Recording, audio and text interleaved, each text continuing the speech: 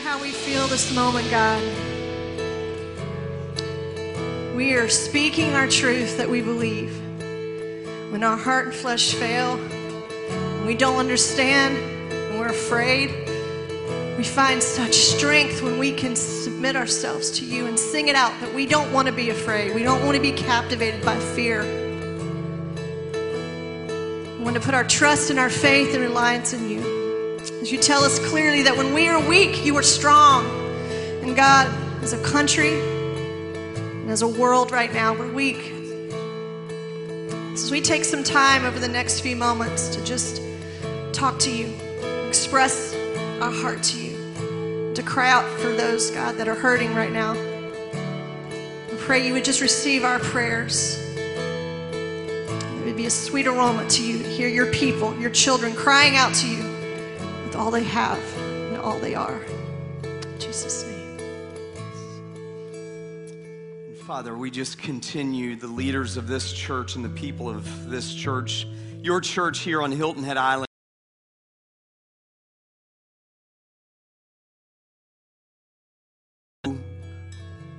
would bring peace into the midst of a storm like we've not ever seen in our lifetime.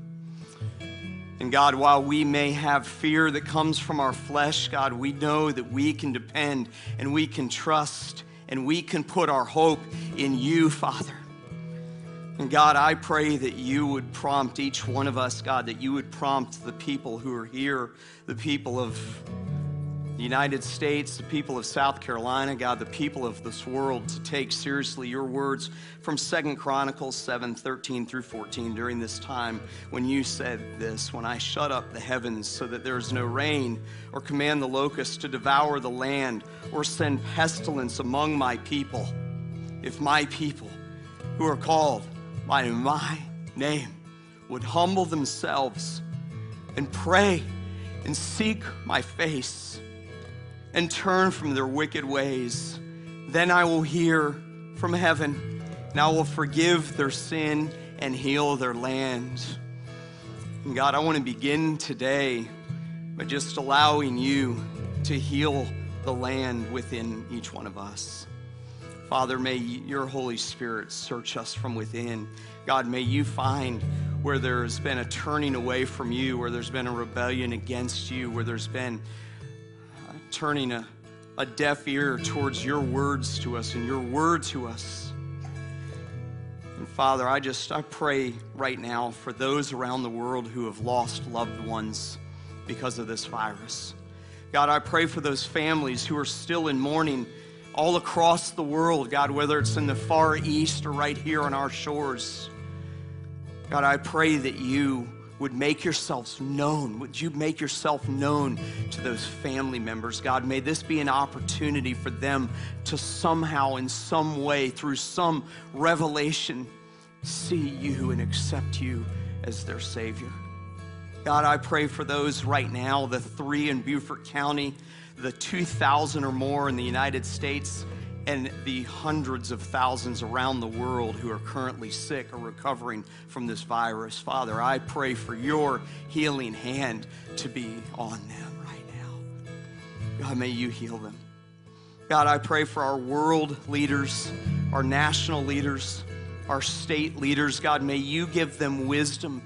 May you impart to them wisdom in the decisions that are being made daily because of this. God, I pray for those leaders, especially right now in Italy and in Spain and in France, God, and right here in our country. I pray that you would give them wisdom that can only come from you. I pray for our own community leaders, God, our mayor.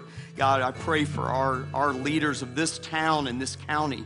God, I pray that as they're contemplating decisions even right now, that you would give them supernatural wisdom that comes from you. May you be with our healthcare workers. Father, I pray that you would be with those nurses and those doctors and all the people that support the hospitals and the urgent care centers. Father, I pray that you would keep them from evil. Be with our educators. Father, right now, I pray that you would be with our educators, our administration, our teachers, who so much pressure is on because of this. And God, I pray that people who don't know you through this situation would turn to you. God, I pray as we've just prayed that they would hear that the only hope in the midst of the greatest crisis that we perhaps have seen in our lifetime is you, and it's you alone. And Father, I pray alongside that you would bring revival to us, those who have already called you our Savior, those of us who have already put our trust and our hope in you. Father, would you bring revival to our lives? And we, your people, the leaders of this church, now commit these next few minutes to you, these next days to you. God, may you be in control, and may our hope and our anchor be solidly in you and you alone. And I pray this all in the strong and the mighty and the powerful name above all names, and all God's people said, amen, amen, amen. Thank you so much. You can be seated this morning. You guys can be seated. I want to thank you so much for those of you who are here today. You guys are amazing. Thank you so much for being here. We don't know what tomorrow holds, but you're here today, and I am very thankful, and I'm thankful for the audience that's joining us right now on Facebook Live, on our social media outlets, and on our website. Why don't we here in this house give them a round of applause this morning? Thank you. I don't know if you know this, but we have several hundred people who join us, not the day of, but at least throughout the week on an average basis.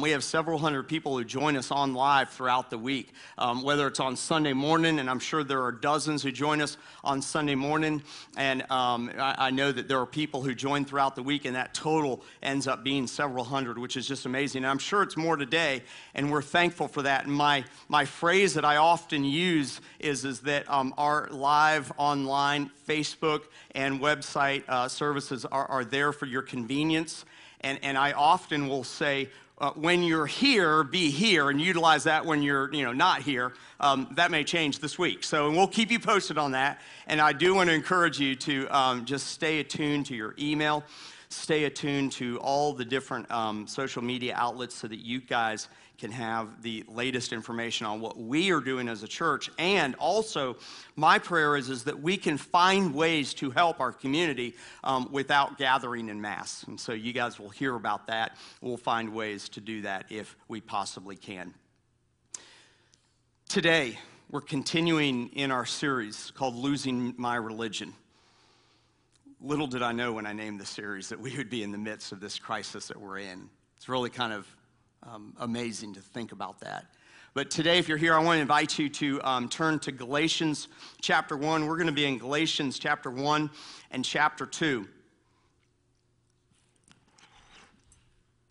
And over these last few weeks in our series, we've purposely had you hear from some of our own and hear their testimony of a changed life, because we're in this series called Losing My Religion, where we're looking at how things changed, how religion changed to a relationship with Jesus, and we're doing that through the lens of the Apostle Paul, who had a most radical change in his life. And so you've heard these stories of life change throughout this series, and I'm going to ask Mike Fisher if he would come up here on stage. Mike is a good friend of mine. He's going to make his way up here, and as he's doing so, why don't you give it up for Mike Fisher this morning? Mike and Kim have been with us, I think, now for several years as one of ours. And just a few weeks ago, Mike, we heard from Paul Garrett. And Paul talked about how his testimony was unique. And in fact, the story of God drawing us and us accepting him, us receiving him, we all have a very unique, different story. And yours is just as unique. Why don't you tell us a little bit about your God story this morning, Mike? Sure. My story actually ends with the impact of 4 simple words. But it began back in Park Ridge, Illinois, where I grew up. And unlike other stories that you've heard, I didn't grow up in a church family. My parents, at best, were erratic Christmas and Easter churchgoers. So my recollection as a young boy in the early 50s was church was where I went for Cub Scouts and later Boy Scouts, and reluctantly, most Sundays, accompanying my grandmother to Sunday service. It was sitting on hard pews and staring ahead at the King James Bible and the Methodist hymnal. And you can imagine for a young boy, it was easy to tune out. And I did. And I tuned out for most of my youth, for my college years, and regrettably, even as an adult. As a father, I repeated my parents' mistakes and didn't provide them the spiritual foundation they truly deserved. And it wasn't until I was in my 50s when I married Kim, and we joined Andy Stanley's North Point Church in Atlanta, and I began to attend church regularly. And I remember one service, Andy based his sermon on Revelations, and specifically Revelations 3:20, where the Lord says, "Behold, I stand at the door and knock. If any man hears my voice." And I thought about those words, and I felt that God was using Andy's words to talk to me. But whether it was fear or an unwillingness to submit, I turned my back until 2 years ago when those 4 simple words were said to me in my oncologist's office at the Mayo Clinic. We had beaten mantle cell lymphoma into remission, but here I was 4 months later in Dr. Scher's office, and after going through multiple biopsies and scans, Dr. Scher told me that a new cancer had invaded my body. And we were crushed. And as we got up to leave, Dr. Scher and I, as was our custom, hugged. And he looked at me and he said, "God be with you." And I have to tell you, my knees buckled. And as we drove back from Jacksonville that day, I thought about those words. And I thought about them over the next several days. And that Sunday, I came to church and saw you afterwards. Now, you didn't know me. I didn't know you, but I knew Kim. Yep. You knew Kim, but you knew that Kim had put me on the prayer list here. Yes.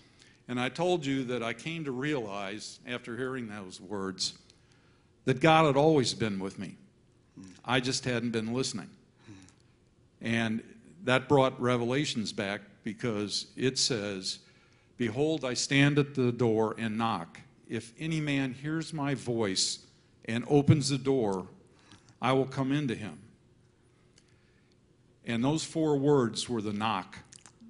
And I heard them, and I opened the door, and I allowed Christ into my life and the Holy Spirit into me. That's awesome, man. Now, that's awesome.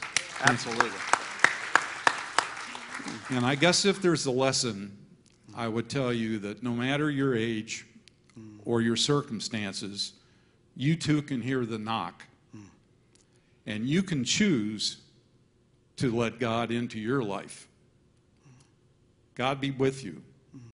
After all, he always has been. That's awesome, man. Man, Mike, thank you so much. But before you leave, man, I'm going to ask you this question. Because when we think about Paul, when I think about your life, man, and I got to sit with you a few weeks ago, and we sat for a couple hours, man, and you just unpacked all that God had done throughout your life, and it's an amazing story. But he was knocking that whole time, and you finally answered the door. Like, you know, at my house, I don't like it when people knock on my door, man. It interrupts me, right? It interrupts my life. It interrupts my flow. They knock on the door. He was knocking for a long time. What changed? What changed in you? What difference did it make? Well, a couple things. I brought 2 books with me. The first is Mark Batterson's Draw a Circle, which I got to read during your series back in the fall. Yeah. And for the first time in my life, I got down on my knees and I talked to God every day. In the second book, a good friend of mine here, Bob Nelson on the island, gave me the New Living Translation of the New Testament. Now, I told you about the King James Bible, and my wife Kim had given me a NIV New Testament as a Christmas present the year we were married. But this is the first Bible I opened, and I've read it cover to cover, and I'm in it reading it the second time. And I start every day.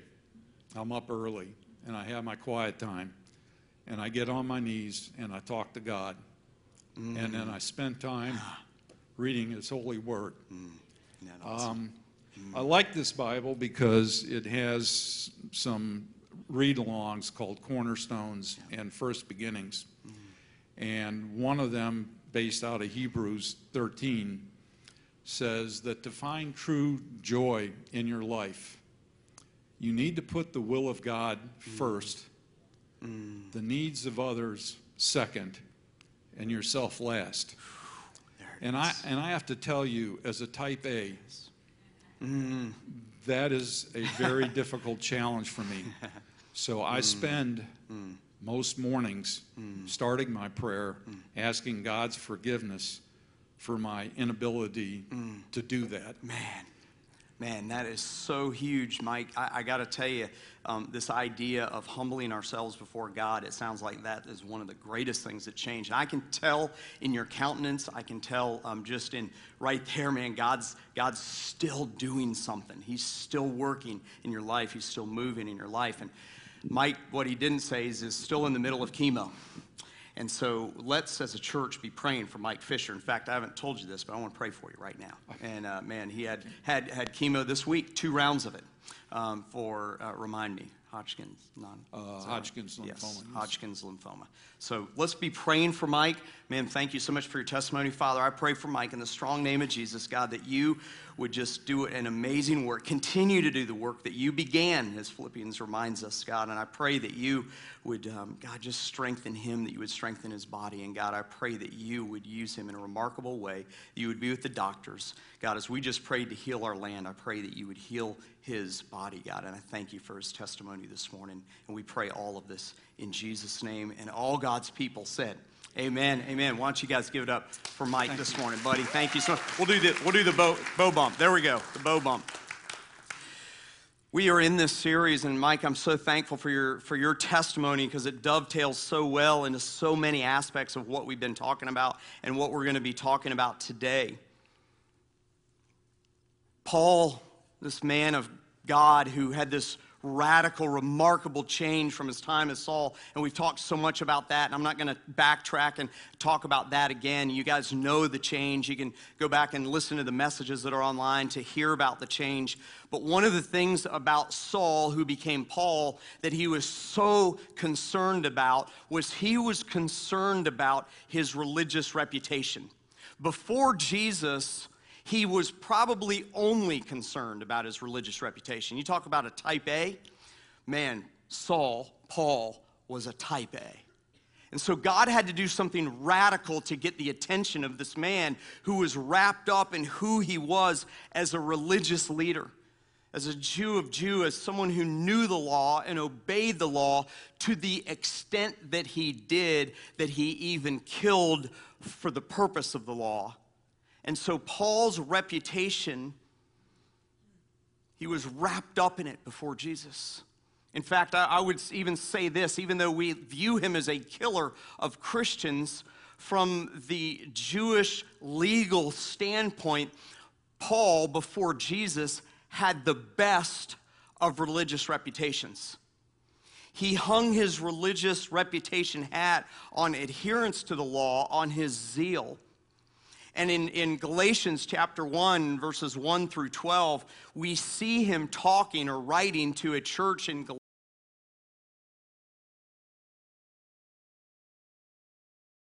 Group of people away from another group of people. They're trying to determine who they are in Christ. And Paul writes them this letter, and he talks about his reputation, and he talks about how he was known.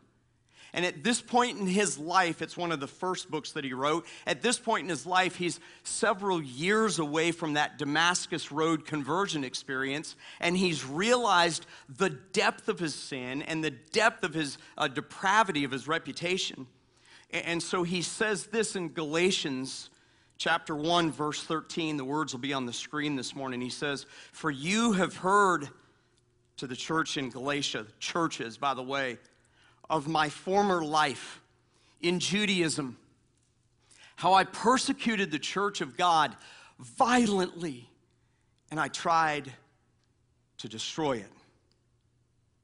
And so he goes on and he discusses how he did that, and he talks with great honesty about who he was before Jesus and about his ambition to have a perfect reputation according to the religious people of the day caused him to kill Christians. And then in Galatians 1, 23 and 24, at the end of that chapter, he says, "They were only hearing it said, 'He who used to persecute us is now preaching the faith he once tried to destroy. And they glorified God because of me.'" You see, Paul is essentially saying here that his old reputation is old. And he was embarrassed from a sin standpoint, from the standpoint of wanting to honor God about what he had done, about the extent that he had gone to. But he essentially saying that God was still glorified even in my old story. You know how some of us don't want to talk about the story before Jesus? It's ugly. It's messy. It's not spit shine. It's not real pretty. You can't spit shine today, by the way. It wasn't all cleaned up. It hadn't been disinfected. How about that? Was that better? That was better. Okay, so anyway. So like he had gone through this process, and so many of us get caught up in who we are after Christ, and that's what the world needs to hear. There's no doubt what the world needs to hear, but church, I'm here to tell you today that we as God's people cannot forget where we've come from, even if it's ugly and even if it's a mess. We can't forget where we've come from. And Paul knew that his old reputation was old, that it was steeped in the past, that it was yesterday, that it was not today. And how many of us try to, we don't just, sometimes we want to, so much forget the past. We want to forget our old reputation that we kind of disassociate with it, and we forget the work that God has done. But then we may go to the other extreme, and we may live in that old reputation, trying to live up to a religious standard that Jesus came to completely die for. And we as people need to find that our old reputation is that. It is old, it is yesterday, it's not today, but that God has got it. We need to remember that Paul got to the place that he realized that he was brand new in Christ. In fact, he writes this in 2 Corinthians 5:17. He says, "Therefore, if anyone is," say those next two words with me, "in Christ, he is say those next two words with me, a new creation. The old has passed away. Behold, the new has come." And we sometimes look at our past, we look at the ugly parts of our past, and we try to live in that, or we try to completely disassociate it, and we need to remember where God has brought us from. But here's the problem with religious people, is that we get caught up in our religious system, and all of a sudden the religious system becomes the old.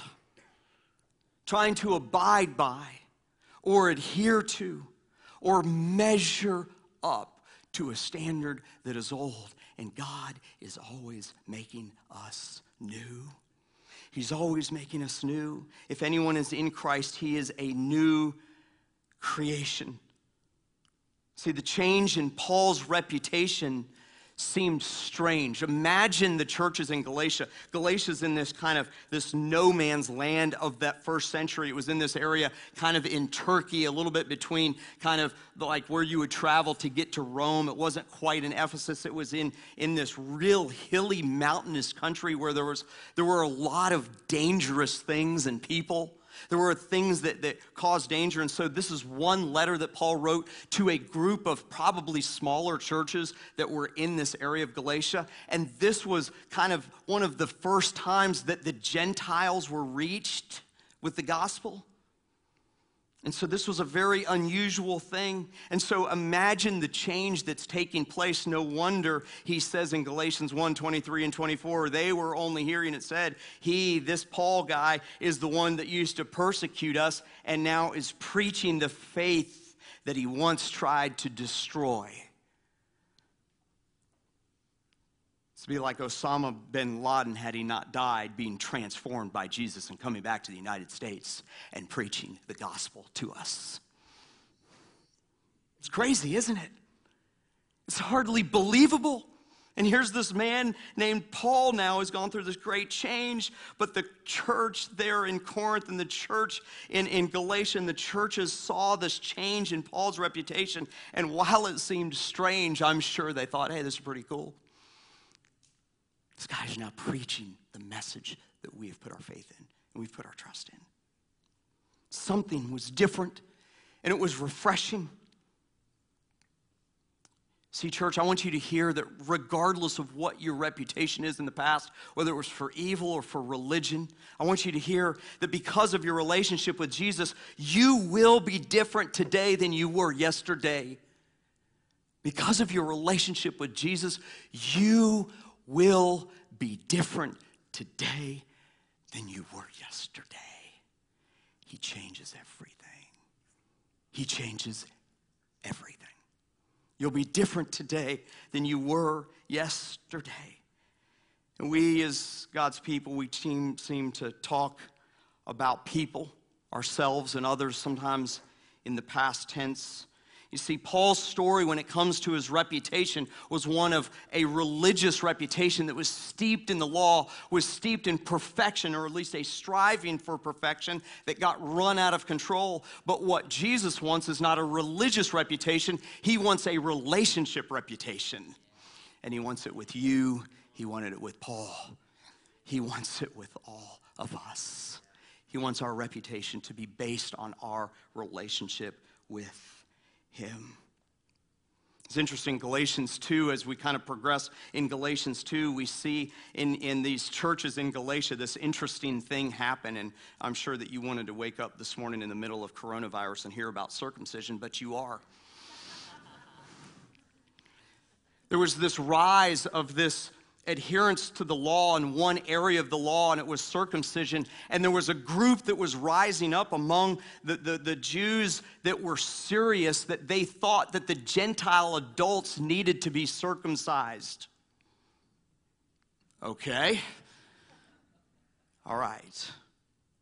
And you know, the early church dealt with this because Jesus dealt with it. He brought it to an end. And the early church determined that based on Jesus' writings that this was no longer needed for religious adherence to the law. They had solved it. It was done. It was a done issue. So Galatians 2, 1 through 5 is Paul talking about this situation that happens where this group of ones that wanted circumcision to be part of the religious reputation of that day when the church, and by the way, Jesus had brought it to an end, they were trying to bring it back. And Paul and even James, kind of the leader of the first church, and Peter, who you're going to see in a minute, his name is Cephas, they had all come to this agreement that to reach the world for Christ, to reach Gentiles who were uncircumcised for Christ, that they needed to bring this to a close because Jesus brought it to a close, and that would open the door to a whole, wait a minute, catch this, new race of people.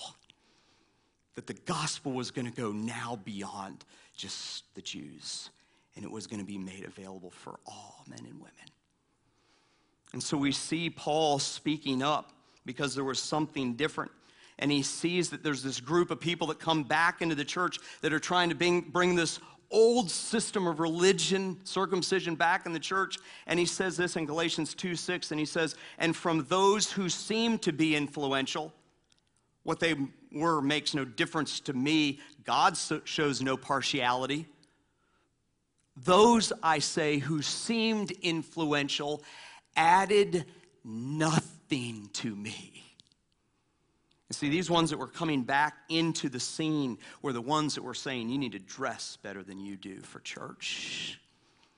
You need to polish up your language and your attitude for the church. They were coming in and they were adding to the gospel. They were bringing something new into what Jesus had already finished. They were saying that there's unfinished work of Jesus on the cross.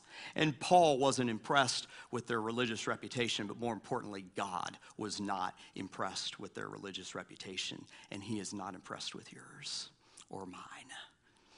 He is impressed with our heart. That's what he wants. That's what he desires, is our heart. He is not impressed with our religious reputation. See, according to the band of Christ followers in this church and in the church at large, this was an issue that had been brought to a close. See, all throughout the course of human history, legalists have been trying to bring back into the church, capital C, issues. A few centuries later, it was baptism. A few centuries before and later, it was how to conduct communion.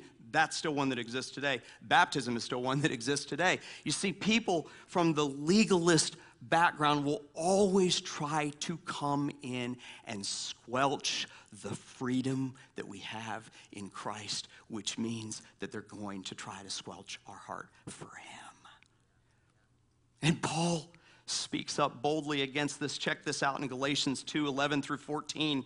He says this, but when Cephas, that's Peter, by the way, is the other name for Peter. When Cephas came to Antioch, I opposed him to his face because he stood condemned. And in verse 12 he says, for before certain men came from James, he was eating with Gentiles. He's talking about the circumcision party in the church. He says, before certain men came from James, he was eating with the Gentiles. But when they came, he drew back and he separated himself, fearing the circumcision party. And the rest of the Jews acted hypocritically along with him, so that even Barnabas was led astray by their hypocrisy. But when I saw that their conduct was not in step with the truth of the gospel, I said to Cephas before them all, if you, though a Jew, live like a Gentile and not like a Jew, how can you force the Gentiles to live like Jews?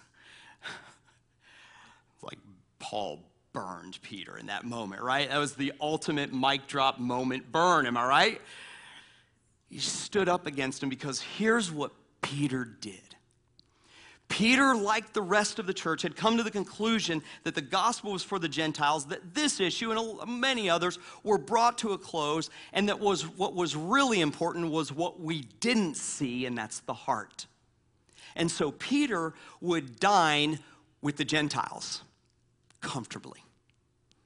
He would go to their lunch table and he would sit with the uncool religious kids that was represented by different behavior, a different race, different background, different culture, and Peter sat with them. But when the good religious leaders promoting legalism showed up, what did Peter do?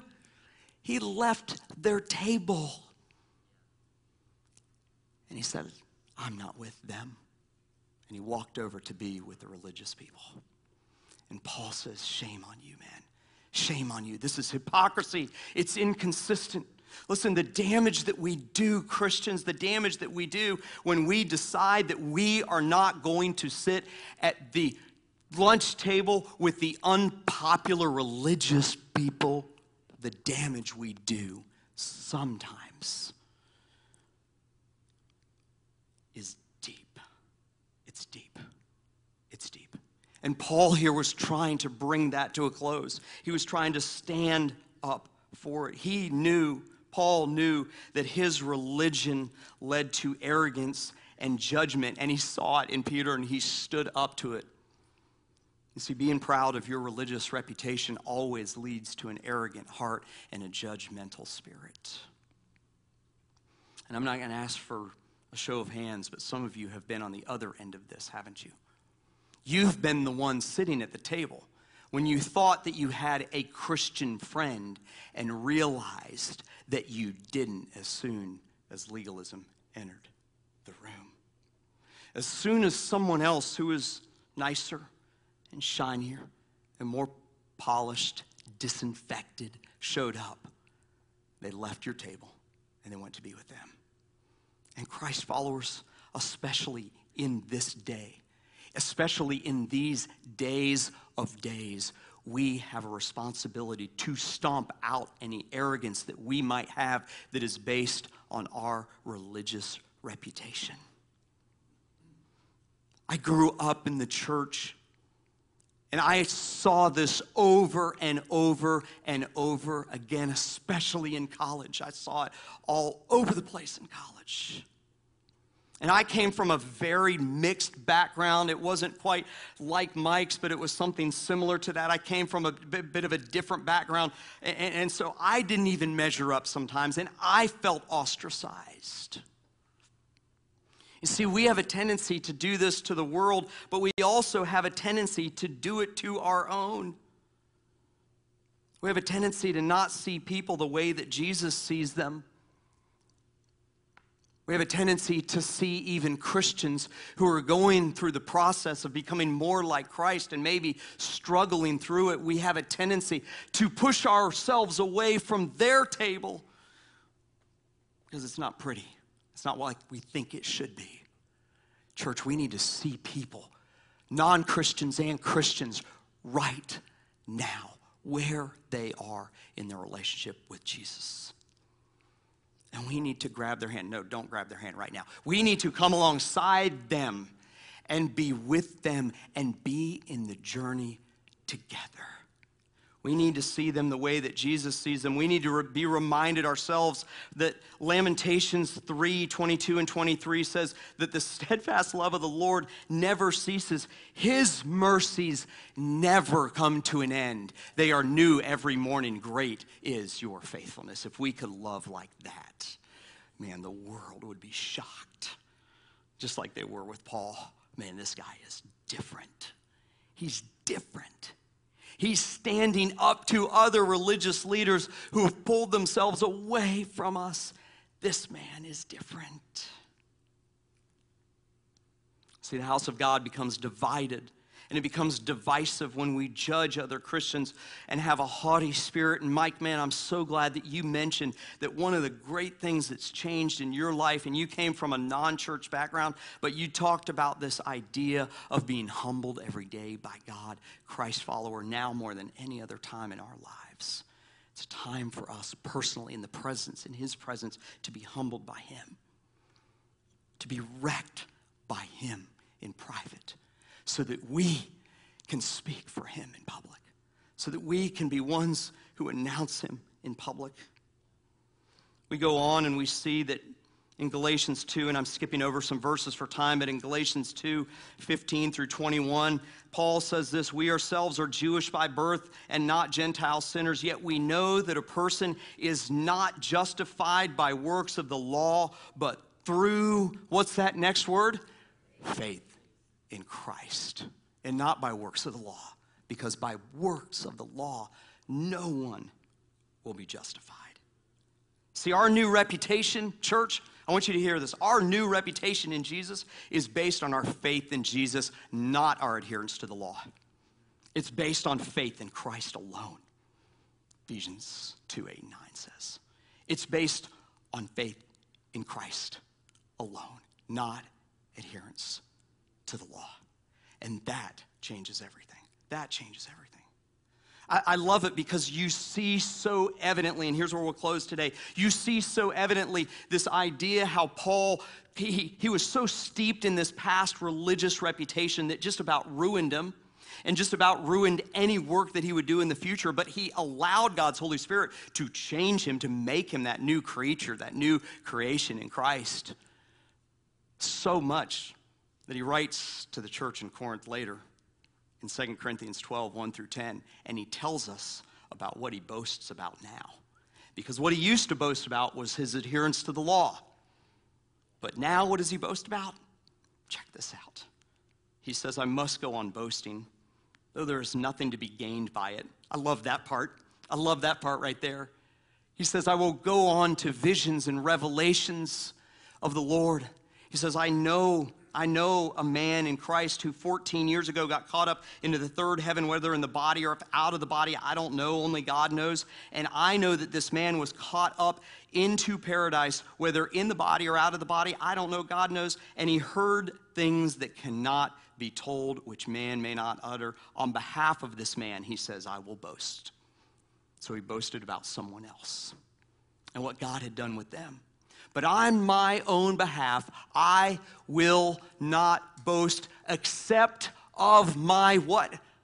My weakness. My weakness. He says, though if I should wish to boast, I would not be a fool, for I would be speaking the truth about his weakness, but I refrain from it so that no one may think more of me than he sees in me or hears from me. He says, so to keep me from boasting conceited because of the surpassing greatness of the revelation, a thorn was given to me in the flesh. We don't know exactly what that was. We don't know if it was a physical condition, a sin, a struggle, a person, a messenger of Satan to harass me.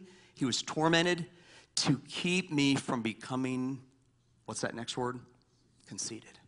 3 times I pleaded, he says, with the Lord, but he said to me in verse 8, my grace is sufficient for you. For my power, listen, you need to hear this today. You need to hear this in this time, church. You who are listening online, you need to hear this now. He says, my grace is sufficient for you, for my power is made perfect in weakness. See, that's what God does when he uses the humble servant. He takes the thing that we don't want to boast about, and he uses it not for our glory. He may or may not use it for our good, but he will use it for his glory if we allow him to. He says, therefore, I will boast more gladly of my weakness so that the power of Christ may rest upon me. For the sake of Christ, then, I am content with weaknesses and insults and hardships. We're not facing that right now, are we? Or persecutions and calamities. For when I am weak, then I am strong. Church, the goodness of God is fully evident in our lives. When we leave our religious reputation behind and live out loud the new things that Jesus is changing in our hearts. My question to you today, in these day of days, is how are you changing because of Jesus? How are you being transformed because of him? It is in your weakness that you will be strong. It is through your weakness that Christ Jesus will most be glorified. It's through your humility that he will do the most work in your life, especially in these day of days. Father God, I pray for your church right now. I pray that your Holy Spirit would sweep a wind of change in and through us. And God, I admit that there have been moments and times in my life that I have tried to stand on my own pride, my own arrogance, my own goodness, my own adherence to the law, as imperfect as it might have been. And in doing so, I probably discouraged Christ followers, and perhaps even those who were seeking you out. And I admit that today, Father. God, I pray that you would take any kind of religiosity that we may have, anything that's obedience by force, away from our lives. And God, may you replace the arrogant, prideful us with a want to boast about our weaknesses so that you can be glorified. And then secondary, so that we may be made strong, just like Mike said. God, I thank you that you undid all of religion, and that you wanted and desired a relationship. And for those who may hear my voice online or maybe in here today and they haven't accepted you as their Savior, if they may be people like Mike just said, that you were standing at their door and you were knocking and knocking and knocking and they haven't answered. Father, I pray that today would be their day of salvation. If you're here or you're listening to my voice and you've never put your faith in Jesus, I know we're a little bit long today, and I just want to give you a moment to accept him as your Savior. You can pray a prayer just silently to God. He doesn't ask anything of you other than your belief and your faith in him. And you can pray this prayer along with me this morning. God, I admit that I'm weak. I admit that I'm a sinner. And today I choose to believe in you to be my Savior. Help me now to live for you. And if you prayed that prayer and you're in this room today, I want to encourage you to go back to guest services to let them know of your decision. They've got a gift for you. If you're listening online, if you're on Facebook Live or you're some other way listening to us, I want to encourage you to email us at info@hiltonheadislandcc.org so that we can have record of your decision. Father, I pray that we, your people, would be people who are humble and that you would work through our weaknesses, especially during these days. Encourage us, give us peace, but God, may we continue to be on mission for you during these days. In your name, I pray. And all God's people said, amen.